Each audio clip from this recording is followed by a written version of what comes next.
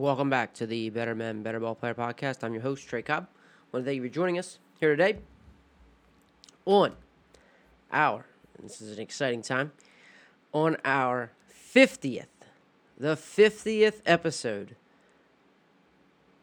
of the Better Men, Better Ball Player podcast.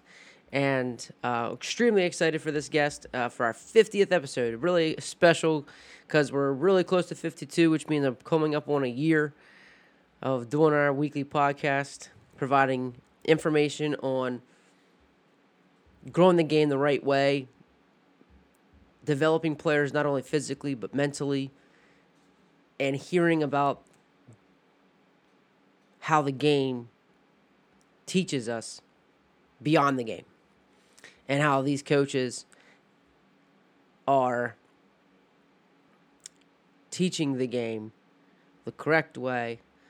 And the correct way is very objective. It's very subjective, I should say. It's not objective. But when I say the right way, but it's for the right reasons. A lot of these guys are without ego. A lot of these guys have a growth mindset. A lot of these guys challenge their ideas. A lot of these guys are reflective.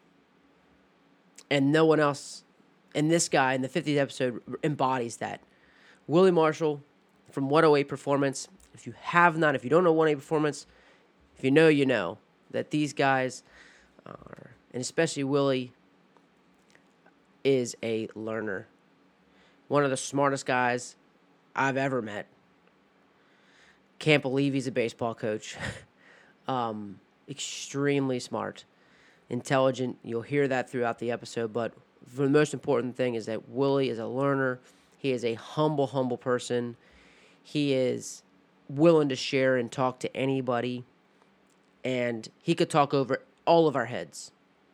But he's such a great communicator that he's able to even break it down and make it clear for us in a very simple layman's terms. But a little bit about Willie. He's the current operations coordinator and leading pitching instructor for 108. It's in Tustin, California. Bridge the Gap that they're so known for, bridging the gap. And he talks a little about bridging the gap because really bridging the gap's about old school and new school and bridging the gap between the two. And but he's a clinician. He helps organize, and he's also been a clinician at that conference. He's a former professional player for the United Shores Professional Baseball League. He's been a former select ball organizer, commissioner of the Texas Wiffle Ball League. He's graduated, and he played at the University of Dallas. And like I said, he is just a learner. He challenges the status quo. He challenges his own, what he knows, and constantly evaluates what he does. And always willing to learn, like I said, always willing to share. And just the past couple conversations, been so fortunate to get to know him this year. It's just been unbelievable. And because the amount of guys that actually text him and he works with, especially now, like they're all over Zoom, and guys are contacting him through their cell phone and all different things, different ways he has to do his work. Just very fortunate, and I really appreciate, Will giving me the time to talk. But we've had some extremely conversations. I remember Willie being in a hotel lobby, and we're sitting on the ground, and we're feeling our body, and we're going over different positions, and just getting into it, man. And Will, it was just fun, and Will was just oh man, it's just a blast, and it's just a blast to talk to Will, and I'm sure you guys will hear that coming out. We touched base on topics that we didn't feel was going to have. It was one of the most authentic conversations that none of us thought we'd go to, and we didn't even cover some of the things we thought we wanted to get into. There's so much more you can talk to Will about. He's such a great on body movements and the kinesiology and movement of things. But we honestly didn't even get into a lot of that. We got into most of the relationships, and we got into most of the questions that you're talking to your players about, and really the bare bones and concept principle when it comes down to is being able to help a kid with what they believe, and once you can tap in and see it from their eyes, and then get them to change, and not necessarily change. But once we can see it, we can communicate that to them better. We can get them from, instead of taking 6, 8 different reps, we can get it in 2, because we can cut back the layers and the beliefs and get down to it by asking the questions, having the relationship, and really understanding the person they are. So just an incredible conversation, and Willie's, and I think it's a conversation that can go through all kinds, all levels, and Will even talks about that because will work with a 10-year-old and he'll work with a pro guy, and so and he talks about that in the conversation as well. So again, check him out, Will Marshall, 108 Performance, just incredible guy, Willie. I can't thank you enough, man, and you guys enjoy it. Get your notes out. Be ready. Willie is phenomenal, and just can't thank him enough. So without further ado, Willie Marshall, 108 Performance. Absolutely. Like seriously, it has completely changed our model, obviously, because we are 120 kids a week coming in, and sometimes they're coming in 5 days a week, sometimes they're coming in 1 day every 2 weeks. Just kind of depends. But going from that to all of a sudden, no in-person contact. So most of the time in the training facility setting, we don't have a ton of outside contact with them throughout the week as far as shooting messages back and forth. But I completely, as soon as everything went down, I flipped the switch. I said, all right, every one of you guys has my phone number. Every day that you're training, we're either going to hop on one of the Zooms with the rest of the guys that are on the train, or you're going to take video of you doing a lot of your work and you're going to send it over. You need to talk me through the same thing we would do in shop. Talk me through what the movement work was. Talk me through what drill work was working well, what wasn't. What were the feelings, thoughts, cues, sensations, things like that. And just write it up. You can send me a voice message. You want to send me a video, that's fine.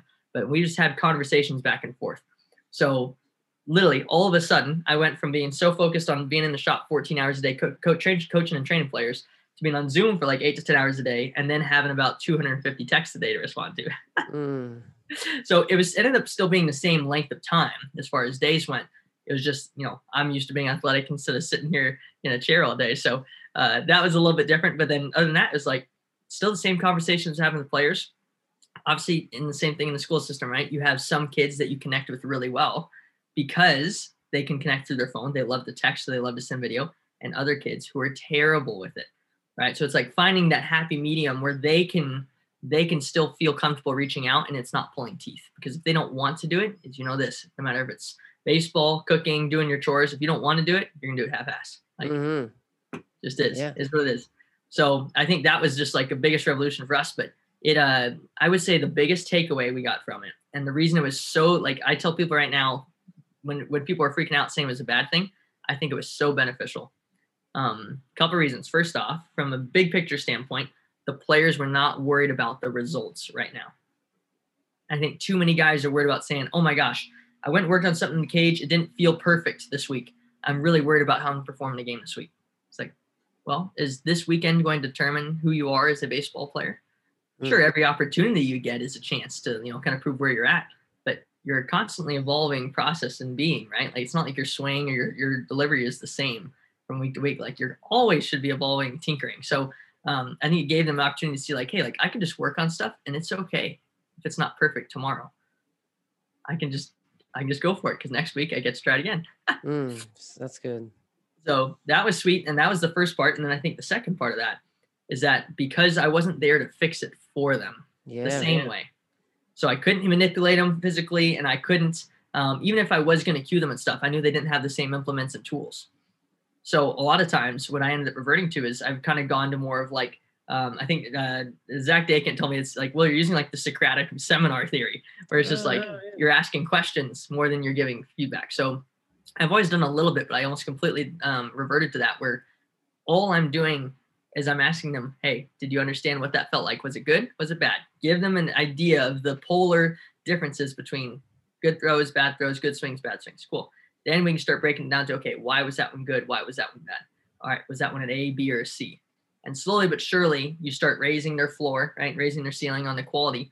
But then at the same time, like, they develop feel for it, which is at the end of the day, everything. So it really put the ownership on the player to have to do it through Zoom, where I was still there. I was still the bumpers on the bowling lane, right? I was keeping them going the right direction, but they were making sure that they were driving the ship, rather than, I think a lot of coaches right now get stuck in the rat race, especially with lessons. And again, this isn't true of everyone, but I think I see it all too often where a kid comes in and they're struggling with something and they want help, but rather than trying to be part of the problem solving process, they just want to hand it off completely to the coach.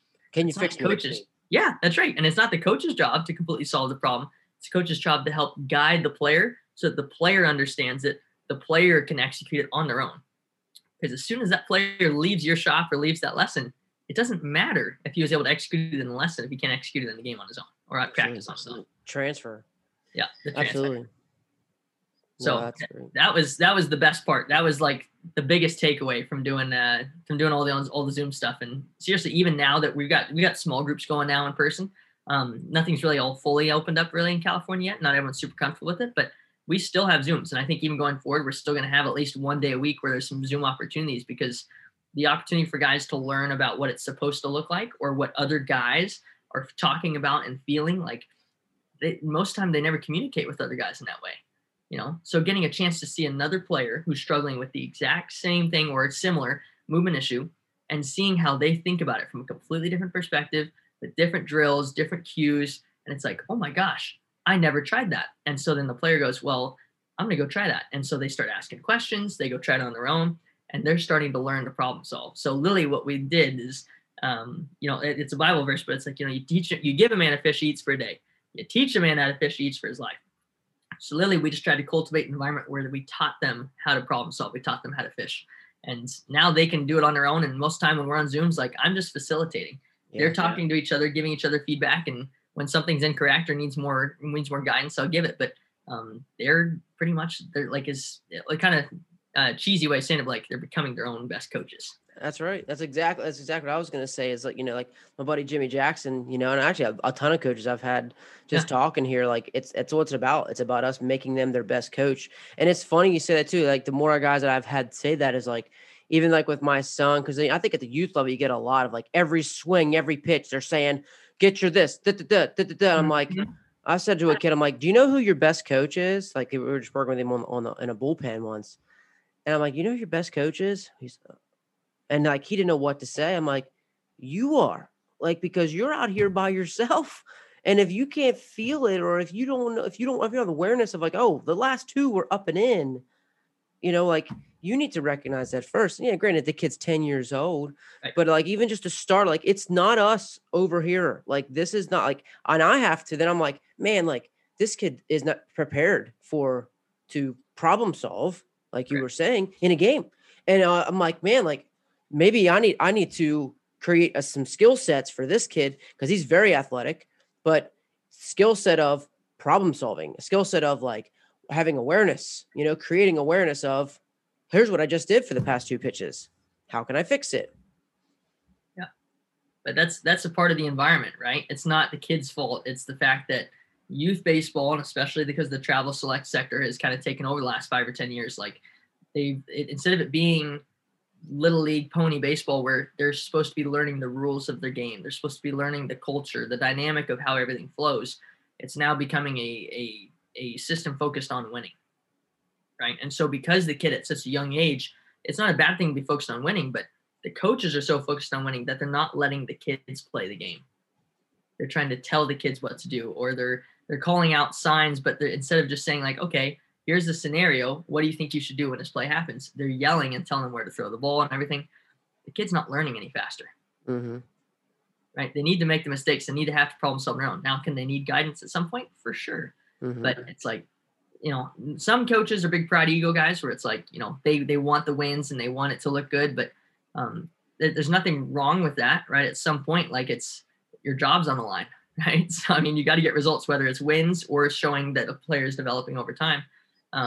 However, I think for the overall maturity of the player, I think it makes way more sense to be a little bit more hands-off at a younger age, teach them the rules, teach them dynamics, give them some structure, right? So they understand how to play the game. But I think as soon as kids at a young age start getting way too deep into mechanics, or they get way too deep into relying on someone else to tell them how to play the game or where to throw the ball, and that's when we start getting big issues. The dependency factor is crucial. The independent factor is crucial to a player actually becoming to evolve on their own and become their own problem solvers, right? So that's something in the game I see right now that definitely is worrisome, is because the only reason I really have a job is because there's tons of players who have either been, like, most of my job is coaching players out of bad habits, right? Yeah.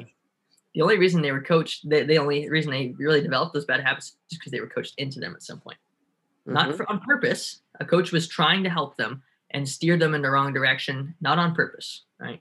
But somehow along the way, the player was given information that he interpreted, even if it was good information, the player interpreted it incorrectly or didn't use it in a way that was actually what the movement was trying to be created. So feels, people use feels and they talk about them like they're real. So instead of saying, hey, I want you to feel like you're swinging down or feel like you're finishing your pitch, I want you to swing down. I want you to finish your pitch. And when they demonstrate it, the kids are all literal. So they're going to try to mimic exactly how you show them. So mimicry is a wonderful tool, but it's also very dangerous in that sense, right? So from a young age, the development of the athlete, they're going to soak everything up like a sponge. So if you give them just the framework for how the game works and how to play it, the rules, how to be a dirt dog, how to get after it, whatever it might be, those are the things that they're going to take away from the young age. And most time you don't have to worry about their movements. Absolutely. Seriously, even what we do is very movement specific. There are the ideal players that we have, like our youngest kids are our best movers. We don't have to talk to them about mechanics. I just put them sometimes through like a water bag circuit or something, PVC circuit, just because it's going to help them feel the movements. But I don't have to talk about what to do. We just make a game out of it. We make it fun. We help them find a way to, I guess, relate it to the swing. Say, okay, do you feel that? Okay, can you feel that when you swing? Yeah, for sure. Cool. Go do it. And then you just change the environment. You change the constraints of the drill and make it a game, make it a competition. And they'll start getting the results. But as soon as you go down that movement rabbit hole and start talking about mechanics with the kids, it can become a very sticky road. And again, most of what I end up having to do is get into the noggin of the kid, find out what it is that's made him who he is today, right? What are all his preconceived notions about mechanics? Because if I don't have an understanding of what those beliefs are in his head, I can't uncoach some of the beliefs, or I can't get on the same page with them. So get an understanding of what a kid's beliefs are, right? What his perceptions are, then get on the same page, get a shared understanding, and then we can actually start trying to problem solve. But that process takes so much longer because the kids have false perceptions usually from the get-go. So if you had a group of young kids, this is why the self-org train guys are like all about it. And it makes sense from a young age for skill acquisition and motor learning. But if you had young kids that were never really taught how to move mechanically efficient, their bodies most of the time will figure it out. Might take time, right? They're not always going to learn at the same speed, but most time they do start to feel out their own bodies at by age 10, 12. So it's pretty cool. And I think you're going to start to see more and more of that as time goes on. But I think there's two almost really hard ends of the spectrum, right? Some people are going really down the self-org train where it's like no coaching, no information whatsoever to the player, no feedback. And then the other side of it is super overcoached. I'm going to tell them every piece about their mechanics. They knew exactly what their knee and their elbows doing at every point to swing. And remember, the truth often lies in the middle, Yeah. So that's kind of the path I see that's going on in the player development world. And that's kind of something that's it's going to be a trend that's going to take 20 years to alter its path, because this whole next generation of players from who have been playing as soon as even last year, all the way up until guys who've been playing since 10, 15 years ago, they're kind of stuck in that rut, and not by their own choice, not by their own doing, but that's how they were brought up. So that's how we have to coach those players currently. Mm-hmm. So what's the youngest guy that you're working with? Are you working with those youth guys where you can see the differences between, like you said, making in just constraint training and putting in a game, and then you have like pro guys that you're working with? Yeah. So believe it or not, today, just like an hour and a half before I got on here with you, I had a 10-year-old kid out in Virginia somewhere. And again, we do hitting and throwing stuff together. It's all constraint stuff. The kid really doesn't think a whole lot about mechanics. Sometimes the dad overcoaches him a little bit, right? So I kind of have to talk some of that stuff out of his head and just say, hey, man, like, let's just make it a game. Let's just turn double plays, right? Let's just hit basketballs. And they'll start to feel the sensations to make it happen. And then you try to transfer those same things from the 10-year-olds, to the middle school kids, to the high school kids. And then I think, the learning spectrum, like almost every morning, especially in the off seasons, I've got pros from like 9 a.m. my time to about 2 p.m. So, literally in one day, I'll coach everything from a 10-year-old to a high schooler to a pro guy. And so getting to see all of the ways that their brains work and they take in information and you can see what it outputs. You'll believe it or not, you'll find that you'll learn way more about how to coach the high schooler or how to coach the pro guy by working with the young kid. Oh, for sure. If it doesn't make sense to the young kid, then it's not going to make sense to those guys. I agree there. It's almost like working camp. If you can work at camp, those guys, you can teach those high school and college kids, and pro guys for sure. You got to break it down. I taught elementary for 11 years too, and then I went Okay. to Yeah. middle school. So I'm like, elementary world, they teach you how to teach, Yeah. like you get to break down things and the way you can manage groups and, in the baseball, we call bucketing, that's differentiation. And, but yeah, absolutely, man, it's definitely, so you talked about figuring out what the kids believe. So part of your process is of developing kids is just like an interview process. You kind of start there. Yeah. Yeah. And it's all an open line of communication, right? So most time the kid will, this is before we even take a kid on to train with us, we have a pretty lengthy evaluation process. One, because we want to make sure the kids are coming in dedicated, but two, also it's like, let's see kind of where you're at. Let's see how much you want this and how much you're willing to give up and sacrifice to do it, kind of thing. But like, if you start the process off with any relationship, doesn't matter if you're coaching a player or if you're meeting a new girl, whatever it might be. If you start off from the get-go and saying, okay, well, I've never been in a relationship with this person before. Let's find out what the expectations are. Let's find out what they're looking for. Let's find out what they think a good relationship should be in this situation. Let's find out what they're trying to get out of it. Like, if you don't get all those things on the table from the get-go, you might find them out as you go, but it's way easier to get that out on the table and then have a clear understanding from day one. So those things are huge. And then, like you said, I think the belief part, I think we treat it less like an interview process and more just like an open dialogue. Like just like when you and I met and we talked at that Alabama convention kind of thing. It was like, seriously, just let's talk hitting. Let's start talking about reciprocal movement and crossbody tension and kickbacks. It's like, okay, let's do it. And like, we didn't know each other. I had no context of what you knew about it. And you had some of mine maybe from watching some of my stuff went off. But like at the end of the day, it was as if we were two individuals who had some prior knowledge, but no relationship with each other before. So in order to establish a relationship, you have to start communicating in as open terms as possible. So you start asking the kid, hey, so like if you were going to teach me how to hit, I've never hit before. What are the most important things to you about hitting?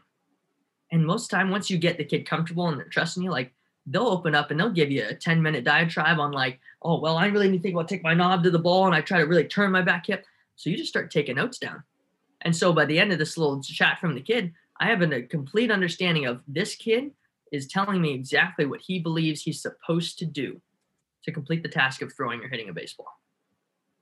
Once you have that context, now you can actually work on developing some kind of plan around, okay, how am I going to alter those movements without trying to just completely crush his belief systems, right?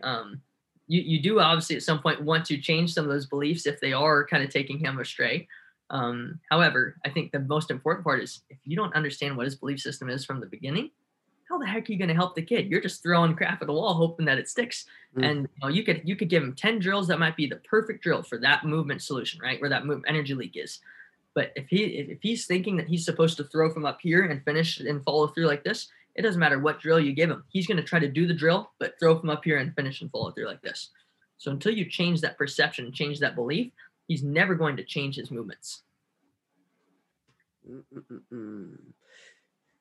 So in the private setting that you're doing this, is this something that let's say you were a coach? I'm going to kind of come back to this every now and then because I've been thinking about this, asking you this. So, kind of make you know where I'm going, but like, you were having to win games or you were part of a program. How would you bring that kind of evaluation process into your program? Yeah. So I've had it, I guess, experimented with a couple coaches over the last couple of years, and really they just realized that it worked. And so what I told them was, this sounds crazy, but hear me out. Take your first 2 weeks of fall practice. And instead of going out and doing scrimmages and starting to do bunt defense and all of that stuff that you normally would do in the fall, why not take those first 2 weeks to get to know each of your players? And then let the players get to know each other. Why not start talking about video and breaking stuff down and find out which kid really gets it and doesn't need as much guidance and which kid is really struggling, doesn't understand the concepts that you're teaching, right? And sure, some of that stuff you do find out as you go, but if you get that understanding from day one, you're going to know where you need to spend your time and energy with each person, and you're actually going to develop a relationship with them. So instead of just coaching the same cue over and over again, you'll find out very quickly, oh, the reason that for the last 3 years, this cue has not worked for this kid, and I've been trying to teach him and figure out why he's not listening to me, it's most time that he's not that the kid's not listening to you. He just doesn't understand what you mean by what you said. Right. So if you took that time in those first couple weeks just to get to know each of your kids and have those conversations, it will pay you dividends like literally 100-fold as the season goes on. Because now when you go to have that conversation with that kid about, hey man, what are you feeling right now? You actually know what he's trying to achieve. You know that his belief system's in the same place. You know that he has a shared understanding of what you talk about with mechanics and what you guys are both trying to get to. Now you can actually have a productive conversation rather than really what it is because when I talk about it, Bleak and I will talk about it speaking the same language. Mm-hmm. So if from the get-go you walk in and let's say even if we're both speaking English, if I'm talking about mechanics in a totally different light than they understand it, I might as well be speaking Chinese. Sure. So their entire career that they're with you, you're speaking Chinese, they're speaking English, they're trying to learn how to speak Chinese. And maybe by their senior year, and most coaches will say this, will say, oh, the juniors and seniors, they got it figured out. Well, they had 2 or 3 years of understanding your coaching philosophies, your principles, and they got them little nuggets at a time, right? But it took all that time to develop that rapport and that understanding so that by their junior, senior year, they could actually translate it to the field. But imagine what would happen if you did that. And even if you guys try this, even with just a freshman class, I encourage all you guys to do this. Take your freshman class, try this as an experiment, right? Because most of you schools, especially the colleges, are going to have like a period a day where it's just freshman practice, right? If you have that opportunity, try it with them. And just take the first couple of weeks to talk about anything. It could be talking about, hey, man, let's talk about swing mechanics one day, pitching mechanics. Let's talk about, it doesn't matter. Whatever's most important to you, but get it on the table and you'll find out so much about that individuals from day one. And the guys who have done it so far, what they realized was that there were players that they were trying to coach to get movements into or trying to change patterns that they were pulling their hair out over. They couldn't figure it out for like 2 or 3 years. And all of a sudden they just said, oh, dude, you've been trying to do that? No, that's not how it works. You can't throw from up here. Your arm has to match the same plane as your shoulders. And they go, so everyone like throws sidearm? Yeah, all it is you just change the angle of your trunk. And the kid goes, well, that makes sense. That's what I used to do when I played shortstop. Yeah. Okay, so let's throw every ball as if you were on the mound. Yeah. That's right. Now let's pretend there's shortstop on the mound. Let's do everything as much as double plays and shortstop moves as you can. And then literally within a week, the kid is a completely different human being. And all it took was having the conversation, right? No amount of drill work, no amount of reps was going to change that until you understood where the kid's head was. So the analogy I give guys is you got to get a look inside their snow globe, right? Like kids all live in their own little world. And they don't really have a good perception of what's going on outside of it. And they can't see what's going on in your head, but they have a really good understanding of what's going on in their world.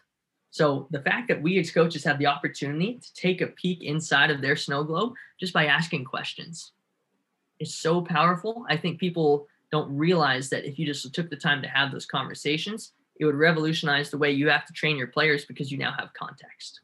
Mm-hmm. That's really good. It's really good. I mean, yeah, like that's like I said, my epiphany when talking to the guy about like who his best coach was, and he was thinking about me and thinking about this, like, all right, I need to teach you some better skills. Man, that's great. I would, and I believe even people can build that even into a station. They can build it into so many things. Their classroom time as well that they're going to have. Just to be able to speak and like you said, having those conversations with guys. I love the question earlier that you said about if you were to teach me about hitting, what the most important aspects of it. I think that's a great question because like you said, that's really speaks to because like I could ask that question to like I know certain coaches that I know if they would tell me like their most important aspects, I could tell you exactly what they would say. So that's very interesting. And I think, yeah, you would definitely because I can get a glimpse into a coach's philosophy just by asking that question. Like I probably get into a player's. But everyone just expects the player just to buy into whatever you're teaching.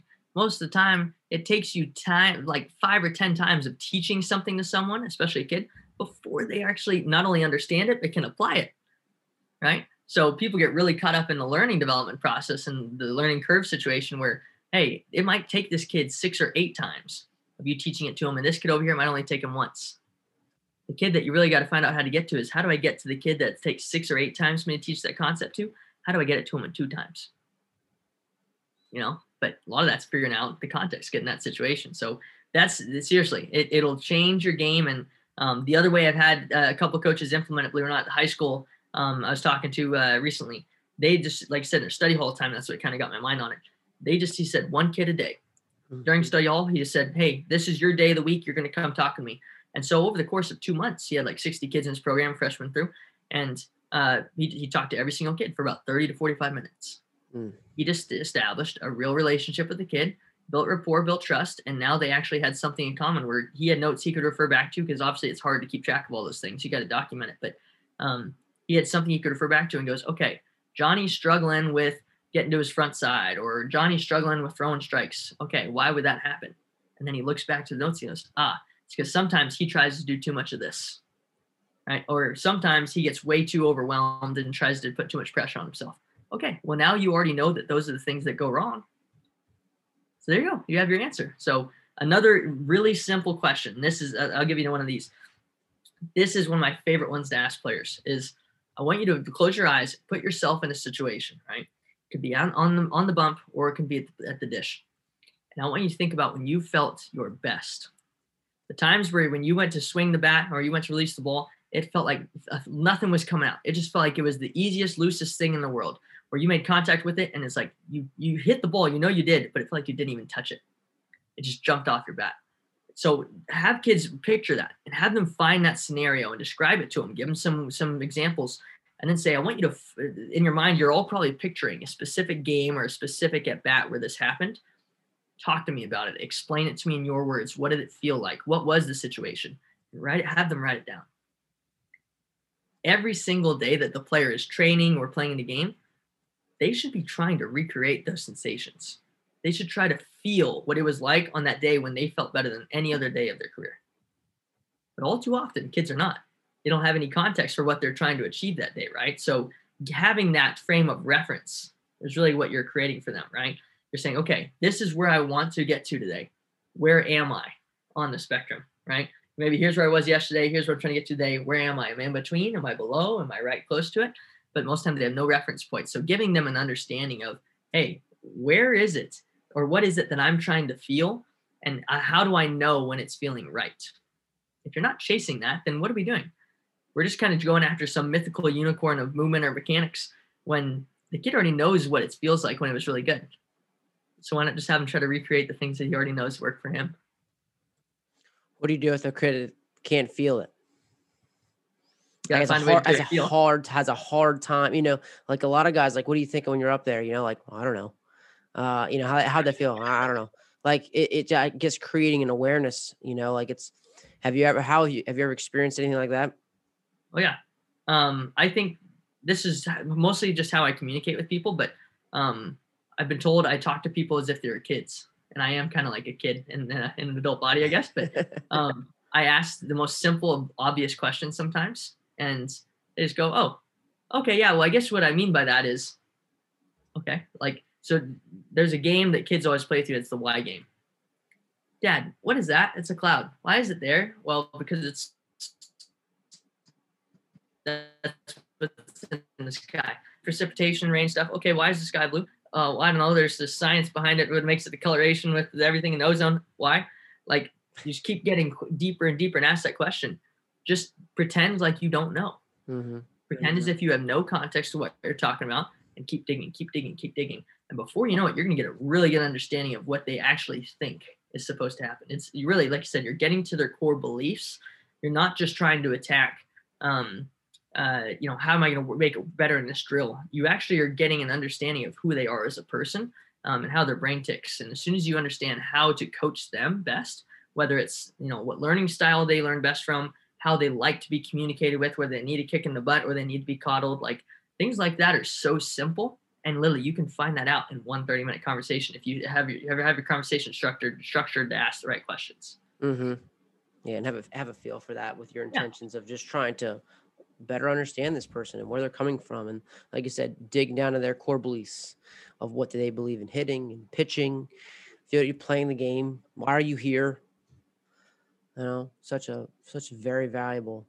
So besides all the movement screening, you're thinking of what you guys do, even just from a I guess, core belief standpoint, like that's very important, very valuable. So it's almost like, do you feel like that's the mentality of a player is then more important than their movements? It should be, but that doesn't mean the kids always put that first, right? Yeah. Guys always talk to me about for example, like a Pat Neshek on the mound in MLB or Hunter Pence or something. Those guys don't always look good, but whatever the heck it is that they have to think and feel, it obviously works for them. They get results, and they've done it for a long period of time at the highest level possible. So you can't tell them that it doesn't work. You can't tell them that what they feel is wrong, right? Like Alex Rodriguez, Mike Trout, those guys will fight you to the death, right, over the fact that they swung down. But then you look at the biomechanics, and everyone will say, "Oh, but you're swinging up." Dude, it doesn't matter. All that matters is what they had to feel to create the result. There's a huge difference between what needs to happen and what the player has to do to make it happen.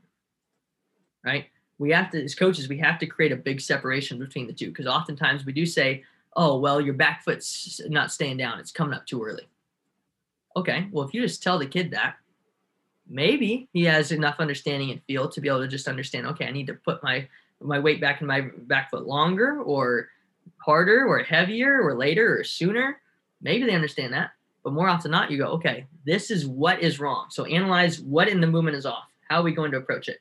All right, now, given the context I have about this player, how he learns, what his beliefs are, what he's trying to accomplish right now, what's his mood like in the moments, right? What was going on in school and context today? All right, given all those environmental scenarios, what's going to be the right cue at the right time for the right duration of time, right, for this athlete in order to get the movement change to happen. And that's why, again, the art of coaching, like in order to elicit the right movements, is sometimes so tactical, and it has to be so precise. That's why it can be dangerous, right? It's just as much as it can be effective, it can also be just as harmful. Anything that is you spend enough time on, you'll notice that in life, right? Like anything that's worth doing, you have to do it to the max, and you have to go really deep in order to come to that surface level realization that it is this simple. Yeah. And that's exactly kind of what you're coming down to. It's just the human interaction to be able to believe. So, and at the end of the day, it's like, here's what we believe. We believe in like getting to your core values and then kind of structuring cues based off of those values. And one, making sure your values are helpful. I'm sure that's what you guys do. You probably steer like, well, I think, right. Is there times where when you get down to that core belief, like, well, I think, have you ever been direct and say like, wow, like we're really off here? Or is it always like a coaching thing of asking questions or prompting to get to a change in a belief? Right. So I think that depends on the individual for sure. I will say the first thing that we tell every kid when we first meet them, it's almost like seriously the second line we tell them, "Hi, how are you? Nice to meet you. I'm Will. This is Eugene." Let's start from the get-go. And we tell them this. We say, "Listen, Ty or Trey, like no matter what happens in our relationship together, we're going to be completely honest and transparent with you in everything we do. If it's not good, we're going to tell you it's not good. If it's good, we're going to tell you it's good. If there's something that needs to be changed, communicated to them differently." Right. So that's part of that learning process and understanding, okay, this guy might need a little bit more coddled. I can't just directly tell him, "Hey, dude, this is sucking right now. We got to change this." He might freeze up, right? Get a panic attack, and now he can't make any changes. So that guy, you might have to kind of go workarounds, right? Play a little more good cop. There's other guys that were just so stubborn. They need to be told what it is right now, shoot them straight, and just get to the point. But no matter what, we literally tell all of our players from the get-go, we are never going to do anything that would purposefully actually try to make you worse or neglect what you're working on. Like we always want to have the most wholesome relationship possible with each and every one of our players, which is again part of the reason why you just can't train 200 players. There's a limit to which you can actually have meaningful interactions with people and be effective. So, but I think that's the key, right? Is understanding where they're coming from and how to give them the right thing at the right time. And like you said there, like a lot of guys do need the directness, but you just got to find out. And, Blake will tell you, he's not going to mess around with it.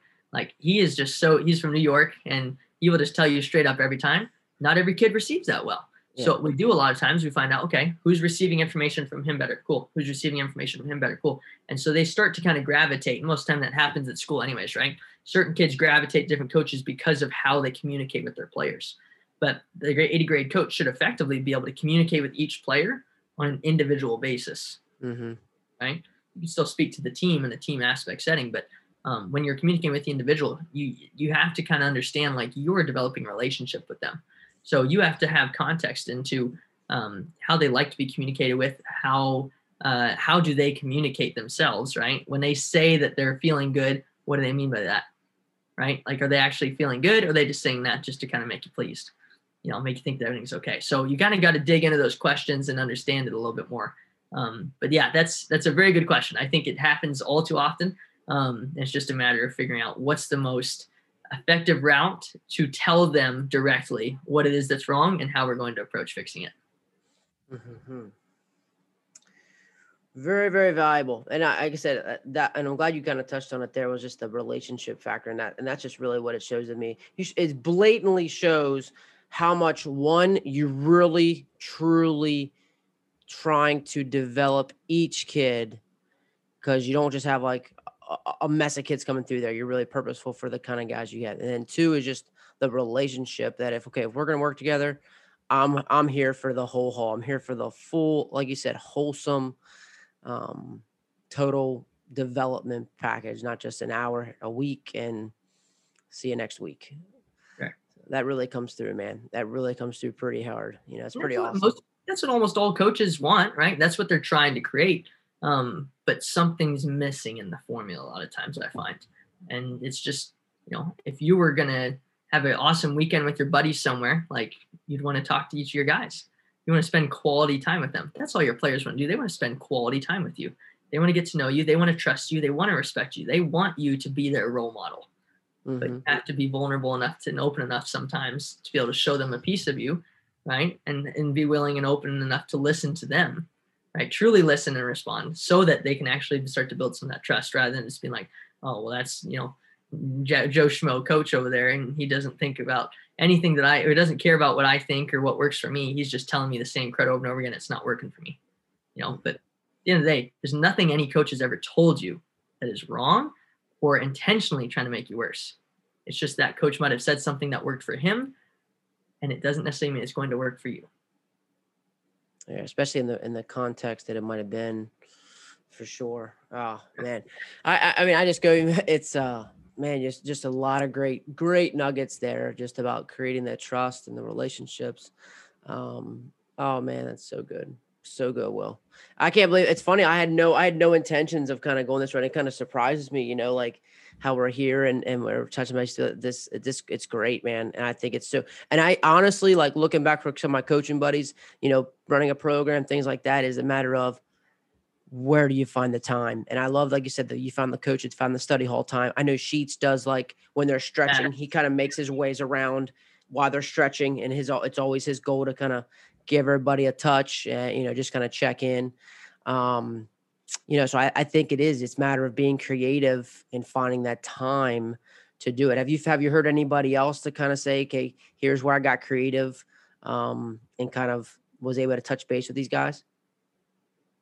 Yeah, I know Jeff Sherman at Marcus, one thing that he does quite a bit is they'll have in a study hall time, everyone has to bring video from the previous day, right? So sometimes they're taking it themselves. Sometimes it's one of the assistants or something like that taking video, and they'll just go in there and say, hey man, like, break it down for us. And just everyone's open, everyone's vulnerable. Like there's no judgment whatsoever. It's just like, talk us through what you think was working, what's not. Let's talk it out. And then they just have a dialogue. So it's one guy each day that's kind of going through that. And he puts it more on the public platform setting where all of the team is involved in this conversation, but this one guy is kind of put on the spot to have to talk about it. And it's awkward at first, right? It's like going to a Bible study or something for the first time, and you're getting asked to speak. You're like, oh, I don't know what I want to lead prayer or something like that, right? You feel weird about it. And all the kids feel weird about it at first. But once you get in a groove and you feel comfortable, like, they'll be more comfortable talking about it. And they should be. Think about this. They should be more comfortable talking about that stuff with their teammates and their coaches than anyone else. Yeah. Yet, oftentimes, those are the people they least want to talk to it about. They feel like they're being judged. They feel like someone's going to think that they're wrong.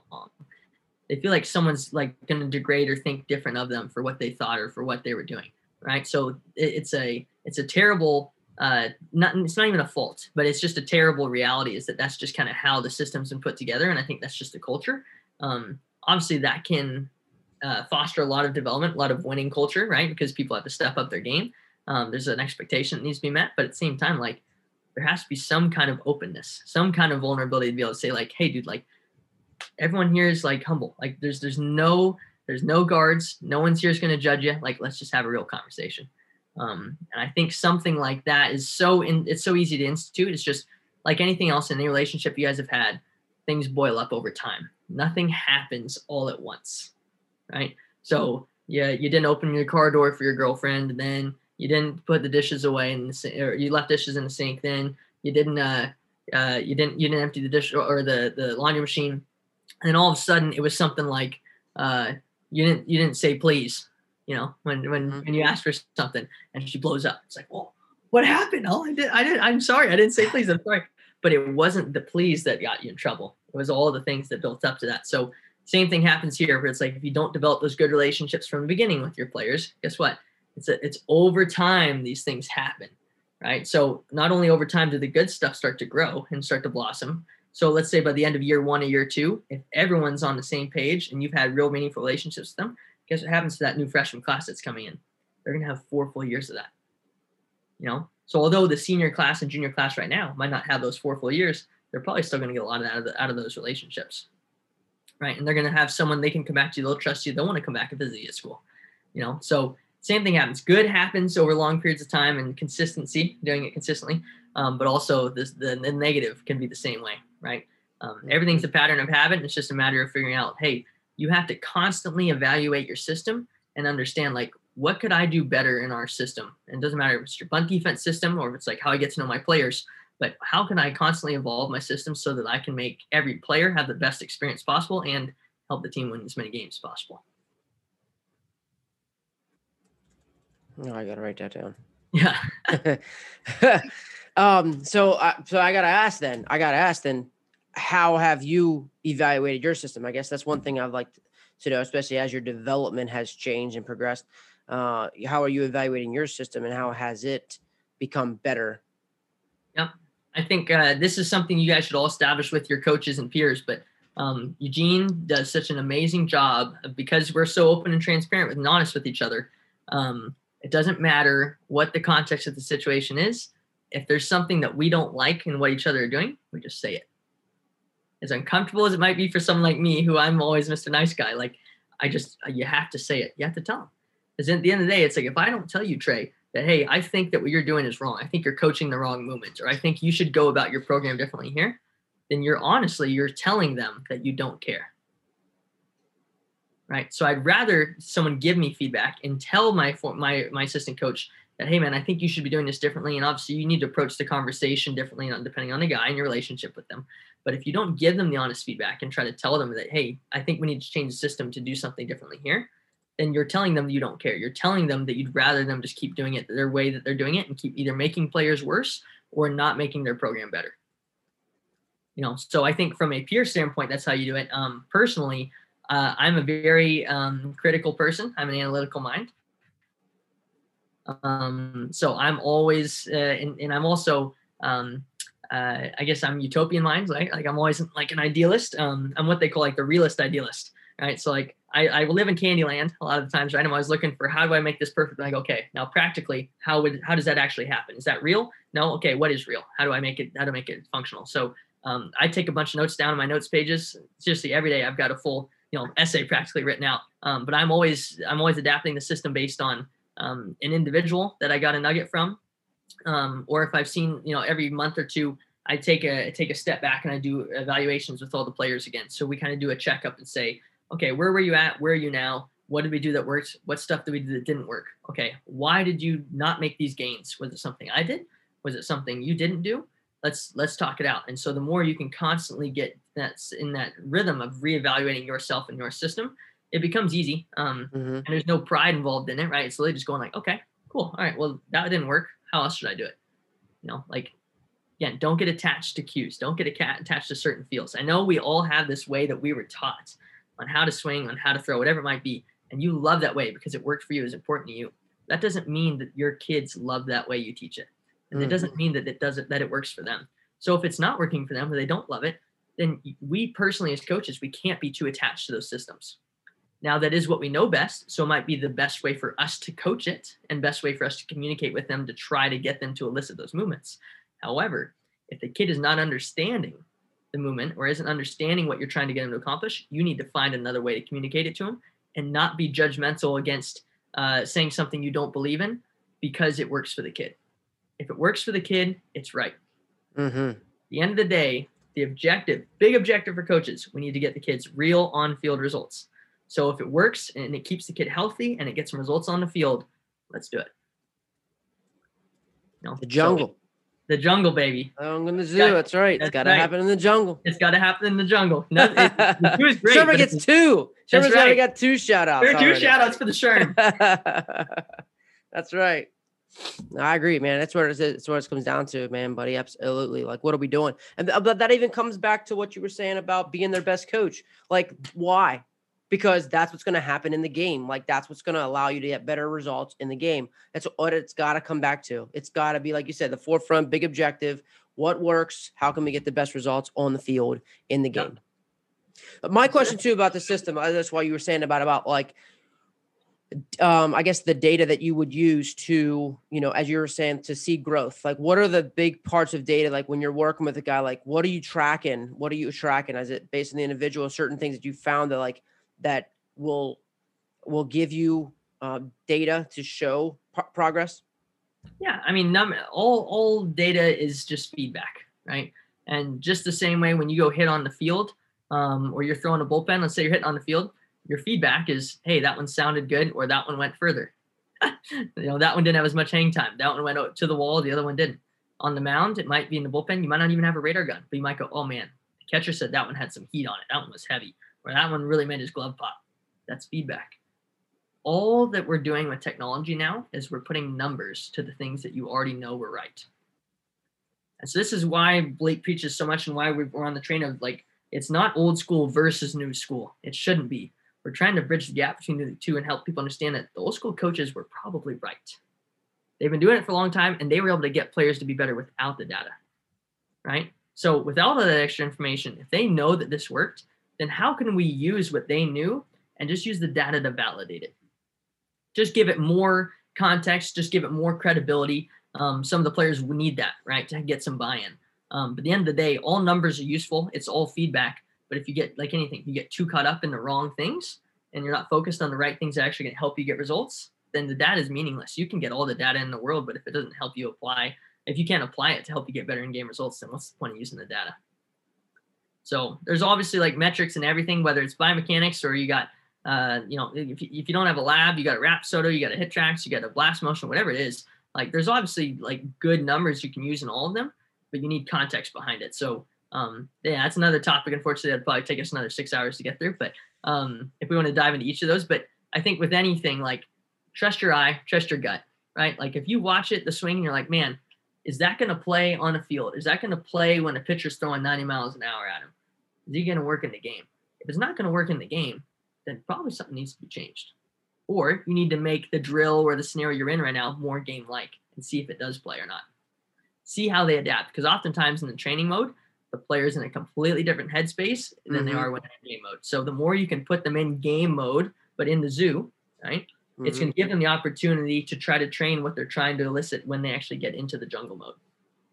Speaking of that, so like, has your training changed any more to be more like the jungle? Like, so it's like, are your kids failing more now? Is that something that's kind of changed? I know I just talked to Matt Lyle, talking to Sherm, you just hear these big hitting guys. Like, I think that's where hitting, even the Astros made it famous too. Guys are breaking bats during BP and, they got the hack attacks up and they're just getting sawed off during practice. Is that something that you have modeled as well? In a way, but I think like our core principle is just like swinging a bat or throwing a ball is an exercise, right? Just as much as doing a squat in a weight room is an exercise. So if you go in a weight room and you squat like crap, it doesn't matter if you got 100 pounds on or 300 pounds on. You're probably not going to feel very good and you're not going to move it very efficiently, right? Because you don't have good squat form. So the first thing is to move cleanly, move efficiently. You have to get a good squat pattern before you can add load. So a lot of people want to go in there and they want to start making it super competitive, super game-like, which yes, is the end goal. But if you have a really, if throwing or hitting is an exercise and your form, right, is not good in that exercise, then how can you expect yourself to add load to the exercise, right, and still move cleanly? It's not going to work. So just like if you can barely lift up 150 pounds on a squat, right, really cleanly and move well, you wouldn't add 150 pounds. You wouldn't go and say, okay, I'm going to try to pick up 300. No, you wouldn't. That doesn't make any sense. You shouldn't be doing that in the game or in the training scenarios, either on the hitting and throwing side. So yes, all those things with context are definitely very valuable and good. But at the end of the day, it should be like an exercise weight room. If you wouldn't let the kid move like that in the weight room because it's not good form, then why are you letting them move like that on the mound or at the plate? Right. So everything with us is everything has context. Everything's got a lot more depth to it, I think, than people think. But you have to understand that if the player's not moving well, you need to get them to move well. Competing is very important, right? And we could have the culture talk and competition talk and winning all day. But at some point, everyone has some kind of threshold. They have a barrier they're gonna bump against, and they're not gonna be able to get past it if they're not able to move cleanly, move efficiently. So the more oftentimes you can find out what is the best scenario, best environment to get them to move cleaner. Okay, let's keep them moving clean. Now let's just attack game competition mode. But if they've got nothing to go off of and say, this is the movement I'm trying to chase, or this is the feeling I'm going after, you can do all the in-game competition-like scenarios you want. It's not going to make them move any better because you're just putting up against a challenge that they can't face. They're not prepared to face yet. So all that stuff is good, but context. Sure. No, you can't. You can't just throw a guy into a very high competitive and game like Moto. He's just not ready for it. You can't beat him down all the time either. Right. Some hitters are going to be ready. Like you said, it's like that. It's like that's why, it can't be here, can't be here. It's somewhere in the middle, right? Like some hitters can be ready to blend their movements or their feels from T to BP or to toss to BP and then go to machine and then go to a live pitcher. And other guys are going to need a lot more time on toss or maybe a lot more time on BP, or maybe they can't hit the machine to save their lives and they got to skip the machine and go straight to a live pitcher. It's just getting context, right? There's nothing wrong with saying, okay, this kid doesn't like T or this kid doesn't like machine. Okay, well, if the stuff that is working for you and you do like, let's do more of that instead of doing the other one. So same thing with throwing drills. You don't have to do all the drills. Find out what drills work best for you and do more of those, right? So I talk to kids about it like it's flavor of ice cream. You go into the froyo place and you try all these flavors. Okay, well, if there's only 2 flavors you liked, are you just going to keep getting samples of all the other flavors? No, just get the 2 flavors you really wanted.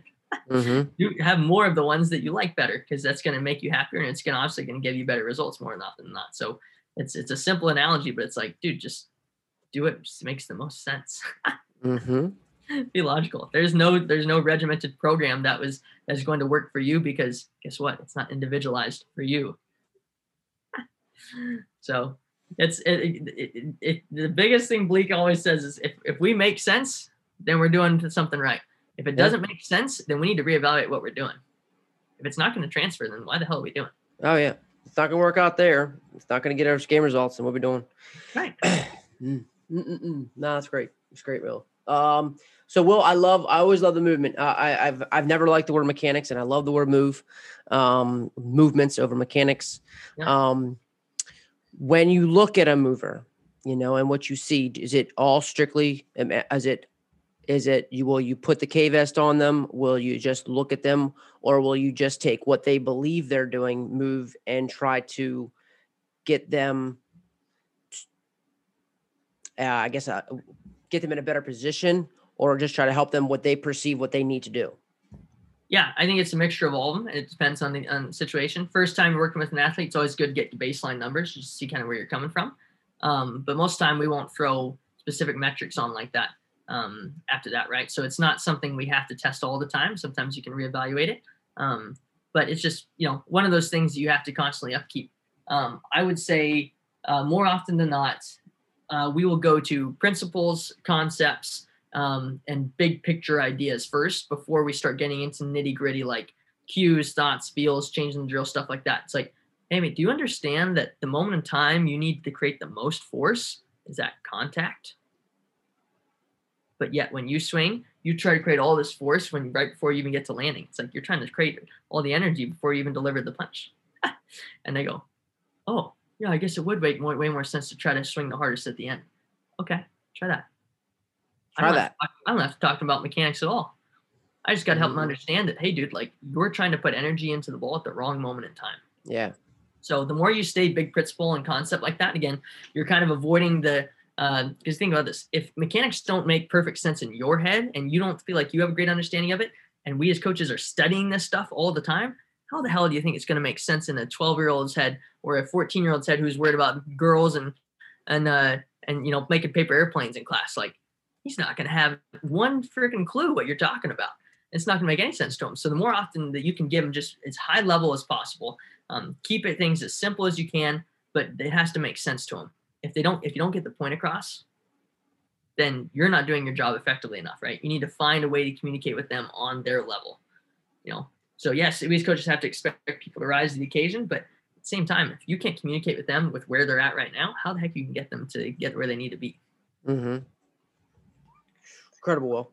I mean, just from the fact of, the communication piece that you have to be able to have and have the very, very precise, quick questions specifically for that person. I mean, you almost show that what you do is very tough to do. And I think that's why you're so successful at it and have such a great reputation, because it's very, and it's true. It's almost authentic, and I always love, like, one of your favorite words we've talked, had a couple, is like, try that. Good. Let's do that. Like, it's just like, this is great. That's good. Try that. Let's do it. I'm like, oh, it's just, but it's simple. Like you said, it works. It makes sense. And again, I tell people all the time, no one knows all the answers to anything. So just tell your players, like, if you don't know what the answer is, you try to drill and it didn't work, say, hey man, I thought that would work. It didn't work. So what? Like, let's try something else. Just be humble about it. Be vulnerable. There's nothing wrong with that. You don't have to be the big macho guy and say, oh, well, you're just not doing it right. You're not doing it well. Okay. Like, you could put all the fault on the kid, but at some point you either didn't communicate it well enough. You didn't get the player to understand the concepts well enough. And for somehow you haven't created the environment well enough for him to be able to execute the new movement in the way you want him to. So it's as much on you as it is on them. So, seriously, like there has to be some level, like, hey dude, let's come, when it comes down to it, this is a person. They may not be an adult always, right? Who can think really at a high level and be able to have a high level communication with you, but they're another person. So just connect with that person. Try to get them to understand it. Just like if you're talking to your grandma and she has no idea how to get on the internet, well, guess what? You're going to have to talk to her like she's a 5-year-old. Well, I guess maybe a 3-year-old. Nowadays, 5-year-olds can get on the internet, no problem. But you're going to talk to her like she's a 3-year-old and kind of walk her through step by step, help her to understand it. Because if you don't take the time to help her understand it, then tomorrow she's going to call you back and say, hey, how do you get back on Facebook again? You're going to be doing the exact same thing you did yesterday. Right, so why not just take the time to build those relationships, establish the right principles and the right context from the get-go? And like you said, like, it's not even, it really makes me wonder when people say something like you said, like, it's authentic, it's real, it's genuine. It's like, well, are other people not trying to be authentic, real, or genuine? You're trying to create something fake or trying to modify something. Like, it's okay to be honest and say, hey, I don't have all the answers. It's okay to be honest and say, like, hey man, like, I don't know what to do in this situation, but let's figure it out together. Mm-hmm. And you will be amazed how much your players will love you for that, because they know that it's like, okay, this guy's on my team. He's working with me, right? He's not working against me. This dude wants to help me get in. He wants to get in the trenches with me, and he wants to help me fight this battle. Mm-hmm. That's what every player wants. Mm-hmm. Absolutely. No, I don't think that's I think it's trending that way. I think I think the good coaches are adapting to that kind of newer type of player as well, where and the new that's I think it's going there. I think I do. The more you think about it, the more guys they are more vulnerable. It's not the my way highway. But I think we're definitely getting there. Dang, buddy, this has been awesome. I guess one thing's been I'm thinking about is just I'd like to just see get into your beliefs here. Okay.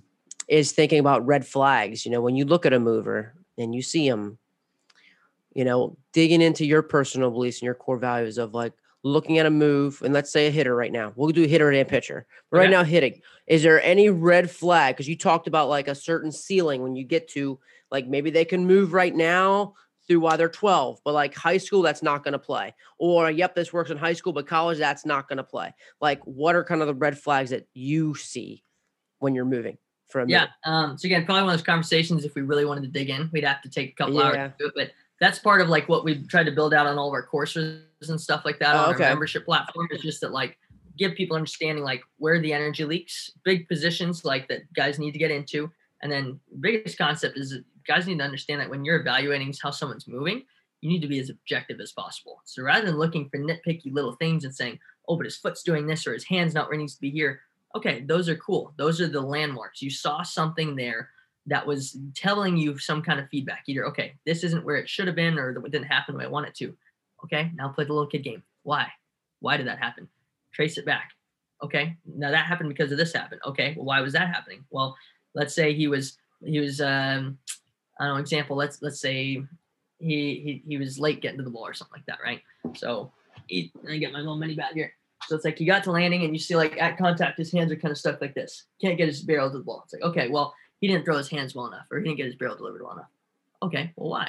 Sure, I agree with you. That didn't happen. So why didn't that happen? Oh, well, I guess maybe he didn't turn hard enough or he turned too early, whatever your interpretation of it is. Remember, none of these things are right or wrong. It's just what's your interpretation? What did you see? Okay. So he turned too early or didn't turn hard enough. Okay. Well, why did he turn too early or why didn't he turn hard enough?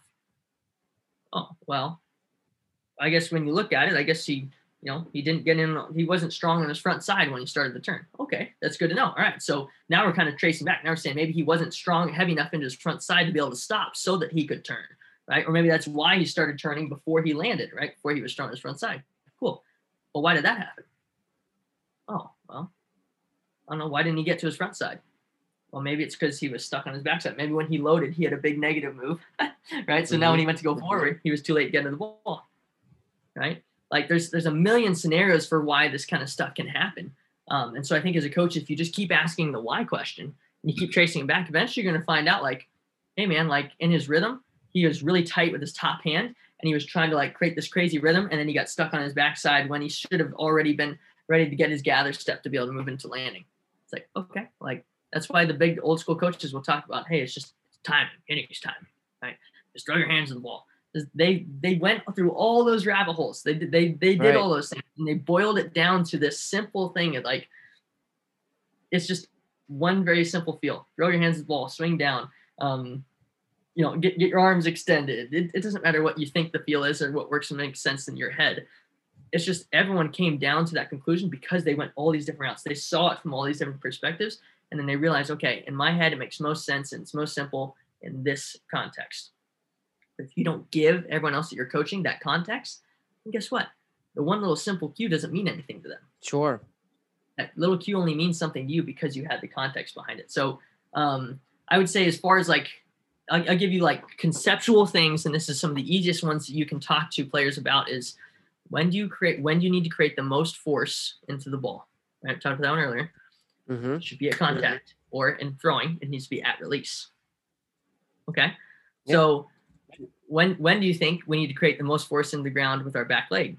Because people start talking like, oh, what about, ground reaction force and force plates, stuff like that. Okay. Well, think about it. If you're going to punch someone in the chest, right? Would it make sense to me to push and then try to punch them? Or to make sense like whenever I want to rotate, that's probably when I push into the ground. Makes sense, right? So it's just be logical about it. Always like use a punch, use bowling, use anything that makes sense to you from an objective standpoint. Take the context away from baseball. So I tell people all the time, I will take videos of whether it's my 10-year-olds or my pro guys, and I'll show it to my parents. Who my mom is a ballet dancer, my dad is a rugby player. They know nothing about baseball. Okay, and I will show them. I'll say, hey, what do you see? And I go, well, his front arm looks kind of funny, or doesn't look like he's throwing very hard, or that one looks kind of smooth. That one looks kind of ugly. Okay, why?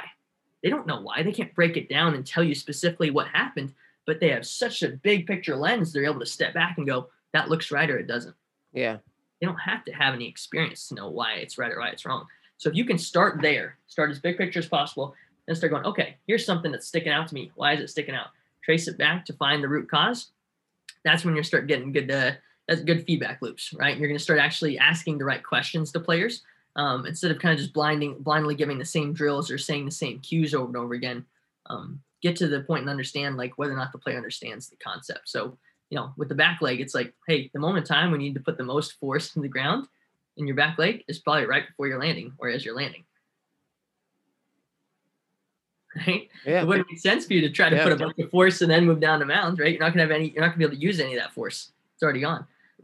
That's where old school coaches talk about stay back. That's what they're talking about. But because everyone only understands the boiled down version of it, which is stay back, there's a million ways to interpret what someone means by stay back, right? Some guys are going to keep their weight on their back leg. Some guys are going to get into more of a hinge. Some guys are going to coil, right? Some guys are going to lean back. All because you told them to stay back. Same thing on the mound, right?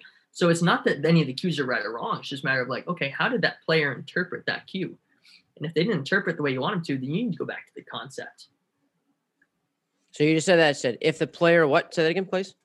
If that player did not interpret that cue the way you wanted them to, right? Basically, like you gave them a cue and it didn't bring about the right movement, right? It didn't change the way for a positive way that you wanted it to, then you probably need to go back to the concept or the principle, the movement principle. It's like, okay, well, like you understand that like in order to get good tension into the ball or to create energy with direction towards home plate or towards the middle of the field, that you have to stop, or that you have to stay anchored and you have to find a way to get rotation across your body. Like I know some of these may be kind of over people's heads a little bit because they don't have context of like how we teach things in our courses and stuff. But, right. At the end of the day, it doesn't matter if you want to teach things that we teach and talk about things using our language and our lingo, or if you have your own language and lingo that you believe in. It's great. Find a way to document it all. Doesn't matter if it's on paper or it's verbal or if it's a video that you make, but just have a conversation with someone who, you could tell everything you believe about coaching or everything you believe about mechanics or something, and just put it all out and just spew for a while and then try to organize it in the way we go, okay, like that's what I believe. Am I effectively coaching my players that information? Do they understand where I'm coming from? And are they on the same page? Because if they're not, you can spew little nuggets here and there, but if they don't have the core beliefs and core principles that you believe are important, and you're just getting them little things here and there, that's why it takes them 3 or 4 years before they actually get to the point where they understand what you're talking about and they can do what you want them to do. So the best coaches are oftentimes the best communicators. They can effectively get the information to the player, but not just get it to the player, get the player to understand it and be able to apply it. So during that, so speaking of that, and you talking about them knowing what you believe. So part of that evaluation process, do you also say, here's what I believe and here's what we feel are like the concepts and principles of hitting? So every single player, before we even do that sit down with them and get to know them and get kind of deep with them, they go through all of our coursework. They go through the mentorship, they go through a bunch of drill work, and then we will give them some time to kind of like digest it all, write down, take questions, and then we have a talk about, hey, what things made sense to you? What do you have questions on? Like, so it might be one of those days for coaches at school. Some coaches are using our courses and just showing them to all their kids, right? To get them on the same page so everyone has the same lingo. But you might be a coach who just says, okay, like I know what I preach and I want to preach it my way. Cool. All right. We'll have a couple days or a week at the beginning of the season. Well, you just go through that whole thing. You might have to create some presentations. You might just write it down on a note card or a piece of toilet paper, for all I care, but write it out and explain it to everyone and just ask them, hey, so who doesn't understand this concept? And no one's ever going to stand up and say it. So creative interactive games, right? Have competitions. Like it doesn't have to be a test. No kids wants to take more tests, but make it a dialogue, make it a conversation and see if people are on the same page. As soon as they understand it and they hear what you're saying, it's starting the gears are starting to turn, right? The pistons are starting to pump. Now you're creating a machine. You're creating players who can actually think for themselves and they understand where you're coming from rather than you trying to drag them along the whole time. That's what most coaches' careers feels like. They're dragging their players along behind them. It's like realistically what you should do. You should be giving them the right tools, get them on the same page, and now they should be pulling the carriage. Right? You should be in the buggy behind. And so I think people are just putting the wrong things first. They're trying to focus on stuff that's not going to get them there in the long run, even though the stuff they're focusing on is important. If you focus on the player first and understanding them, you're going to get them to be the ones that are the mush dogs or, pulling everyone ahead. So it's they will run with it. It'll be their ownership of their developments and their team, not your team. Mm. Come full circle, man. We started there, and now we're. What's a good place to end too, man. Good to coming to full circle and doing those things, man. That's pretty incredible, man. Like just you basically ended up with being your own coach, giving the kids ownership, and doing all those things by creating a relationship. And I think what you said though too is there that's definitely a humble person. That's definitely a person that doesn't have an ego. That's able to say, "Serve. I'm going to serve my players." Yeah, that's what it has to be, right? Like if you really care about someone, again, doesn't matter if it's your grandma or your wife, or your daughter, no matter what it is, like think about how you would have that conversation with them. If it was really that important that they understood it or they needed to know how to do something and you're going to teach them to do it the right way, if you approach every single one of your players with that level of care and attention to detail, like I promise there's no way, well, there's obviously a way, always a way, but there's very small likelihood that you're going to see some big disconnects, right? You're going to see a lot more positive come out of that than negative. So it's a hard thing. Everyone says they love their players and they're committed to their players, but it's a very hard thing to be fully invested in them and make them your kids, your children, your family. So we talk about it at 108 all the time. Like this is the 108 family, whether you're part of our players or part of our coaches, a mentorship program, like it's every single person that's in there. We want to have a real relationship with you. We want to hear from you. We want to talk. We want to hear about your problems. We want to help problem solve with people because every experience that I have is going to help make me a better coach, right? And every experience they have is hopefully they're learning something from the other people around them and hopefully something from me. Hopefully I don't just spew a bunch of rubbish every once in a while, like, so, it's everyone's on a learning process. And the more you just realize like, hey, just find people that you want to be in it together with all the time. Right. Like just do that. Just do that. There it is. Just do it. Easy. Try that. It sounds simple until you go to apply it, right? You have to really make sure that your beliefs and where your head is at is in the right place too. So sometimes we're caught in our own egos or caught in our own pride, and it's a hard thing to do because again, sometimes these big changes, it can cost someone their job, right? Sure. They don't have a good season or a player doesn't develop the way they wanted to because everyone starts at different levels. You might not have ever tried to develop players before. So if you dive into it, guess what? You're probably not going to start at a level 6 out of 10. You're probably going to start down here on the realm of down here on the rungs. So it just, you got to understand that, just like you can't go in a weight room and just say, I'm going to be a big, strong weightlifter. I'm going to start lifting 500 pounds. No, you got to start with the little weights and slowly work your way up.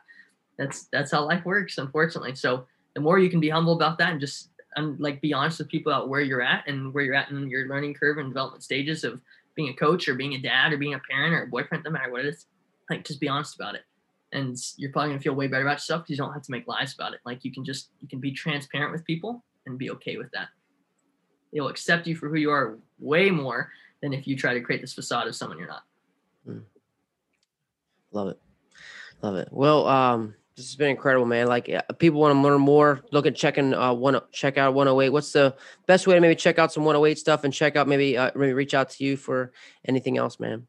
Yeah, absolutely. So if you guys want to check out the website, you can check out all of our courses, Eugene's book, Old School versus New School, the mentorship program, that's all 108pa.com. And then if you guys want to follow us on Instagram or Twitter, find us on our Facebook page. We'll give it a like. I believe it's all 108_performance.